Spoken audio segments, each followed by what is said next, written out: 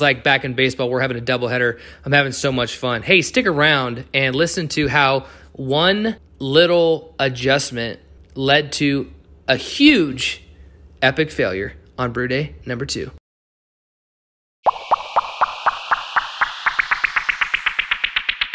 Hey guys, Brandon here with Becoming a Brewer. And if you guys heard the episode I made last night and posted last night, I was excited about the success of brew day number 2.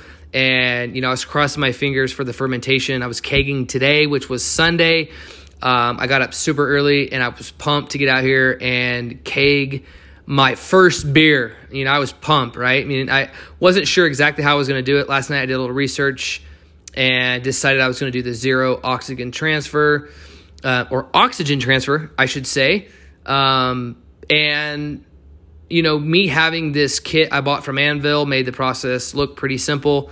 So I'm like, I'm just going to try it out. So what I ended up doing, as I mentioned in the last, I believe I mentioned this in the last episode, is I ended up filling the keg after cleaning it with PDW and, filling it full of Star San.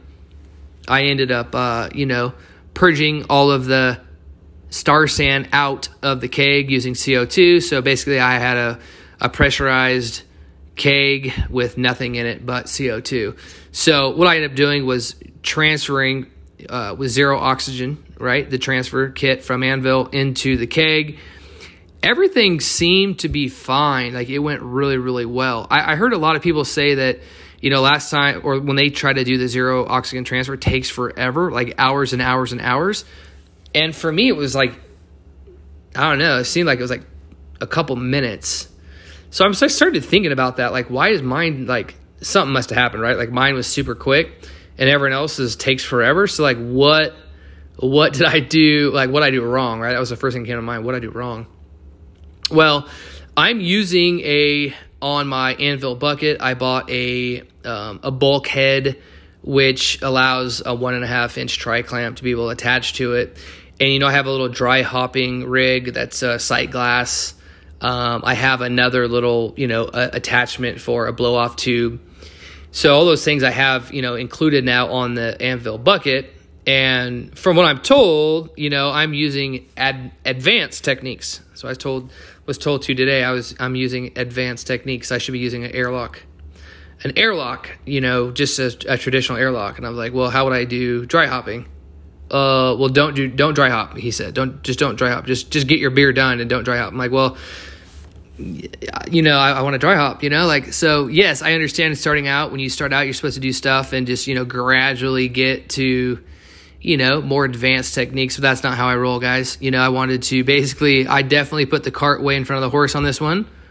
And rather than just doing an airlock, I ended up getting a bulkhead, like I just mentioned, and all those other goodies. I got a inline oxygen kit from Blickman with the, the carb stone and all that stuff. And, I got all these goodies and, I don't really know how to use any of them. So, I decided not to use those. I just basically went straight from dry hopping, to the blow-off tube. And the blow-off tube, I think it's a 1/2-inch MPT is what's on there. And I'm using a bigger size tube, the tube that you would connect your, foundry to, and you would do all your, recirculation and stuff like that. So it's got a pretty big diameter in the tube. So yeah, liquid flows pretty fast through that stuff, right? So what I'm trying to get at without making these episodes super long is I thought today was great. Everything went really good. What I did notice, and I'll kind of like rewind, like maybe, a day. I came out when I cold crashed. Was not told when I cold crashed. Basically, it was like I was fermenting at 68 degrees. It was like, oh, just, drop it to 35 and cold crash for like 1 to 2 days and then keg. That was the instructions, right? So I looked at some other YouTube videos and stuff out there, and it was basically all the same instruction. It was, just dry hop, and raise your temperature to 70 degrees once, fermentation is getting close to the end, and then dry hop for a couple of days, and then, cold crash, drop to 35 degrees and cold crash. That was it. That was the instruction. There was no anything else. Hey, by the way, if you're doing this, then do that or do this instead or whatever. So I did what I was told to do, right? I follow instructions pretty good, right? I feel like I do, you know? So after the first day of cold crashing, I came and I checked on it just because I just wanted to make sure everything was kosher. So I opened up the chest freezer and I looked inside, and the blow-off tube that sits in it's a 2,000 milliliter flask full of Star San. Basically, the Star San was gone. I was like, damn, that's crazy. Like, I better fill it back up. So I filled it back up and didn't think anything of it. You know, it was just like, oh, maybe it got cold and evaporated or something, right? So I left it in for the day. And then this morning, I was cleaning up, just kind of tidying up, getting ready for the transfer from the fermenter into the keg. And when I opened up the chest freezer, I noticed that the Star San was almost gone again. It was like right down to the bottom. I'm like, that's freaking weird. Like, didn't really think nothing of it though. I'm like, okay, whatever. So I'm going to pull the fermenter out and I'm going to get it ready to do the transfer. Like I mentioned, I did the transfer and it was super quick, right? Like, it was like, man, everyone else took a long time, but mine was super quick. And what I had to do though with the zero oxygen transfer kit from Anvil, I had to make like a little a joining piece from the elbow into the tubing, because my tubing was way too big. And that's when my brain started like thinking, is this tube too big to be for a blow off tube? You know, like, I don't know, like, no one's told me it is. I see other guys using it, so I'm like, whatever. So I'm making this little joining piece out of like a 3/8 inch tubing to join the elbow from the oxygen, the zero oxygen kit from Anvil to my blow off tube, because it just wouldn't fit. So after connecting all that stuff, it was fine. I did the transfer, like I mentioned, and it was super quick.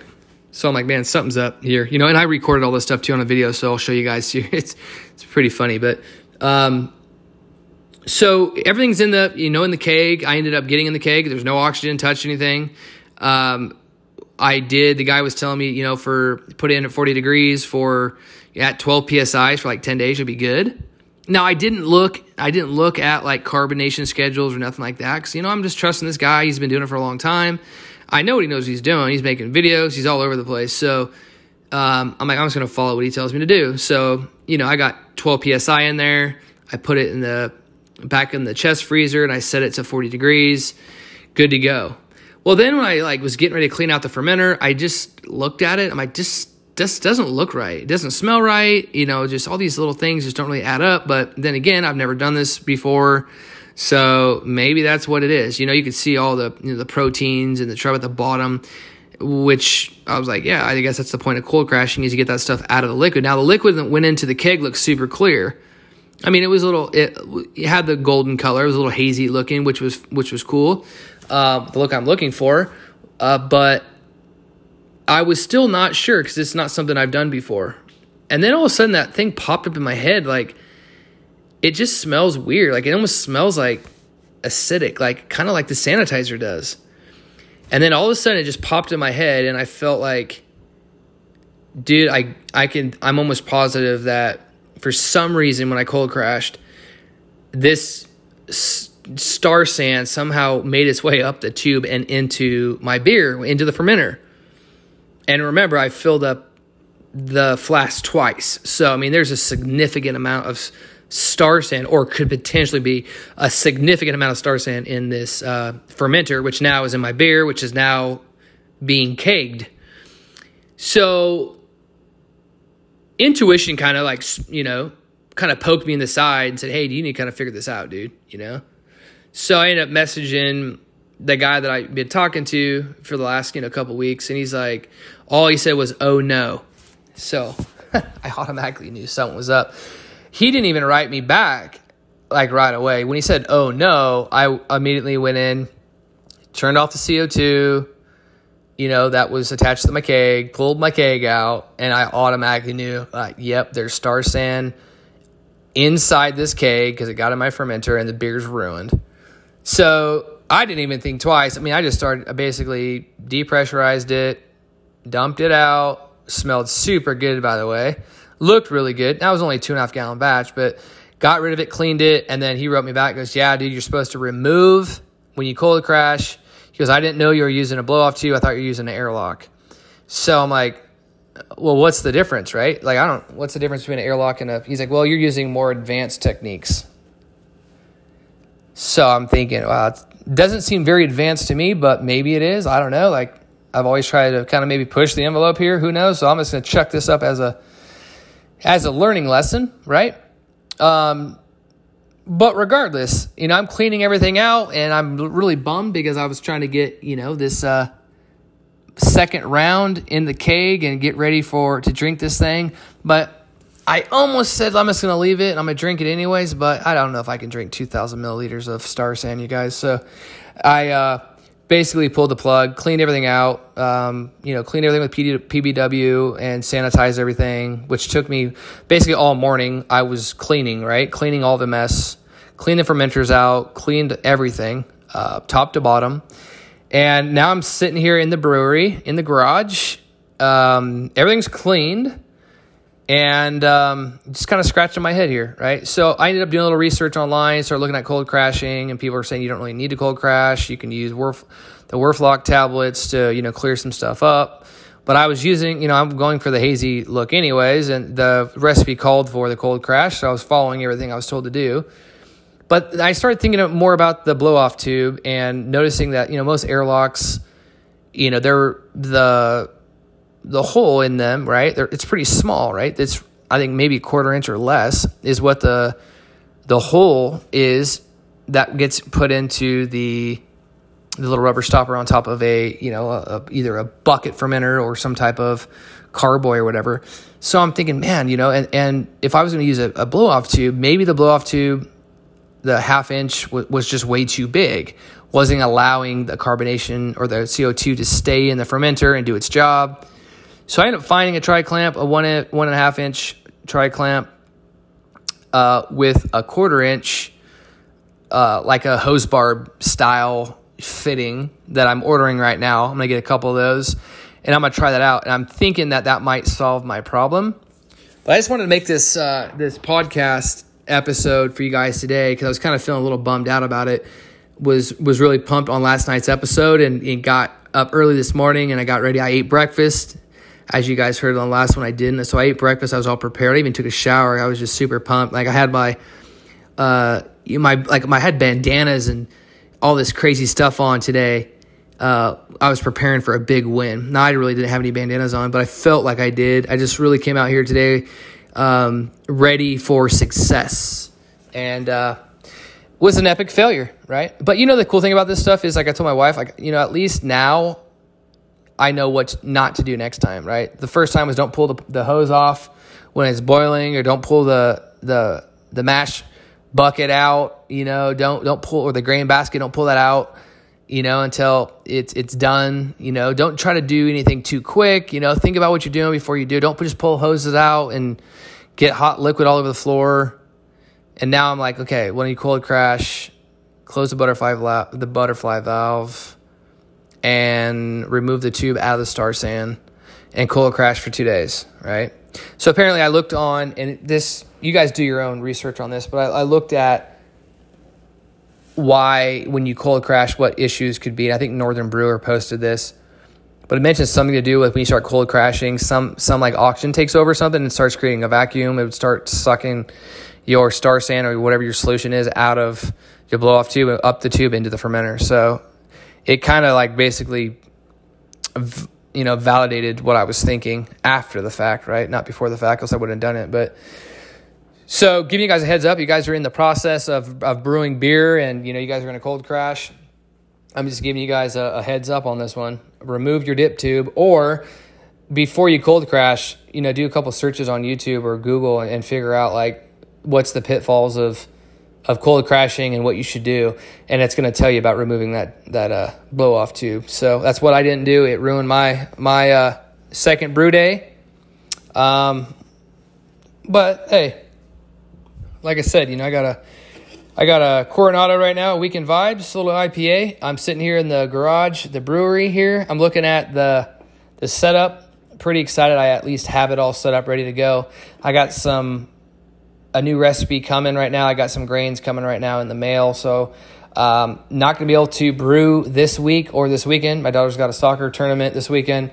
but I will be brewing the following weekend. So I'll be making another post regarding brew day number 3. Now, I am very superstitious on numbers. I've been playing baseball my whole life, played college baseball in Southern California, and, being 0 for 2 is not a good sign, right? So my next one's got to be successful. I'm going to go 1 for 3 on this one. Hope you guys hold me accountable to it. I'm excited to do it. I was actually hoping I had enough grain right now. I was actually going to fire up a brew day today. I just didn't have enough ingredients. So I am going to be firing that thing up in about 2 weeks, you guys. I'm going to let you guys know what I'm doing. I'm going to keep posting stuff in here. I appreciate you guys listening. I hope this is helpful.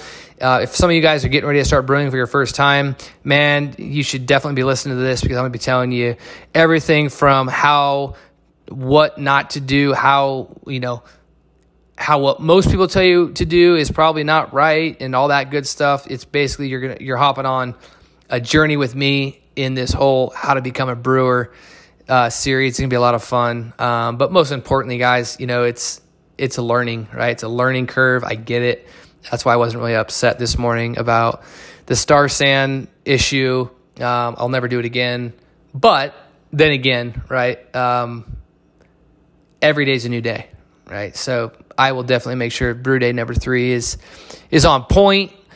We're dialed, ready to go. No hose pulling, no grain basket, premature lifting, no blow off tube in Star San on cold crash day. And I think I should be good to go.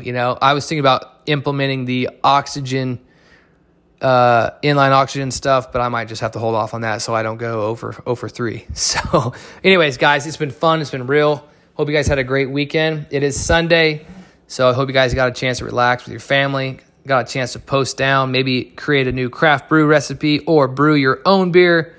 But most importantly, you guys are having fun and enjoying life. Once again, guys, this is Brandon with Becoming a Brewer. Excited to be here, excited to be doing this, and excited for batch number 3. You guys have a great week, and I'll see you guys on the next one. Cheers.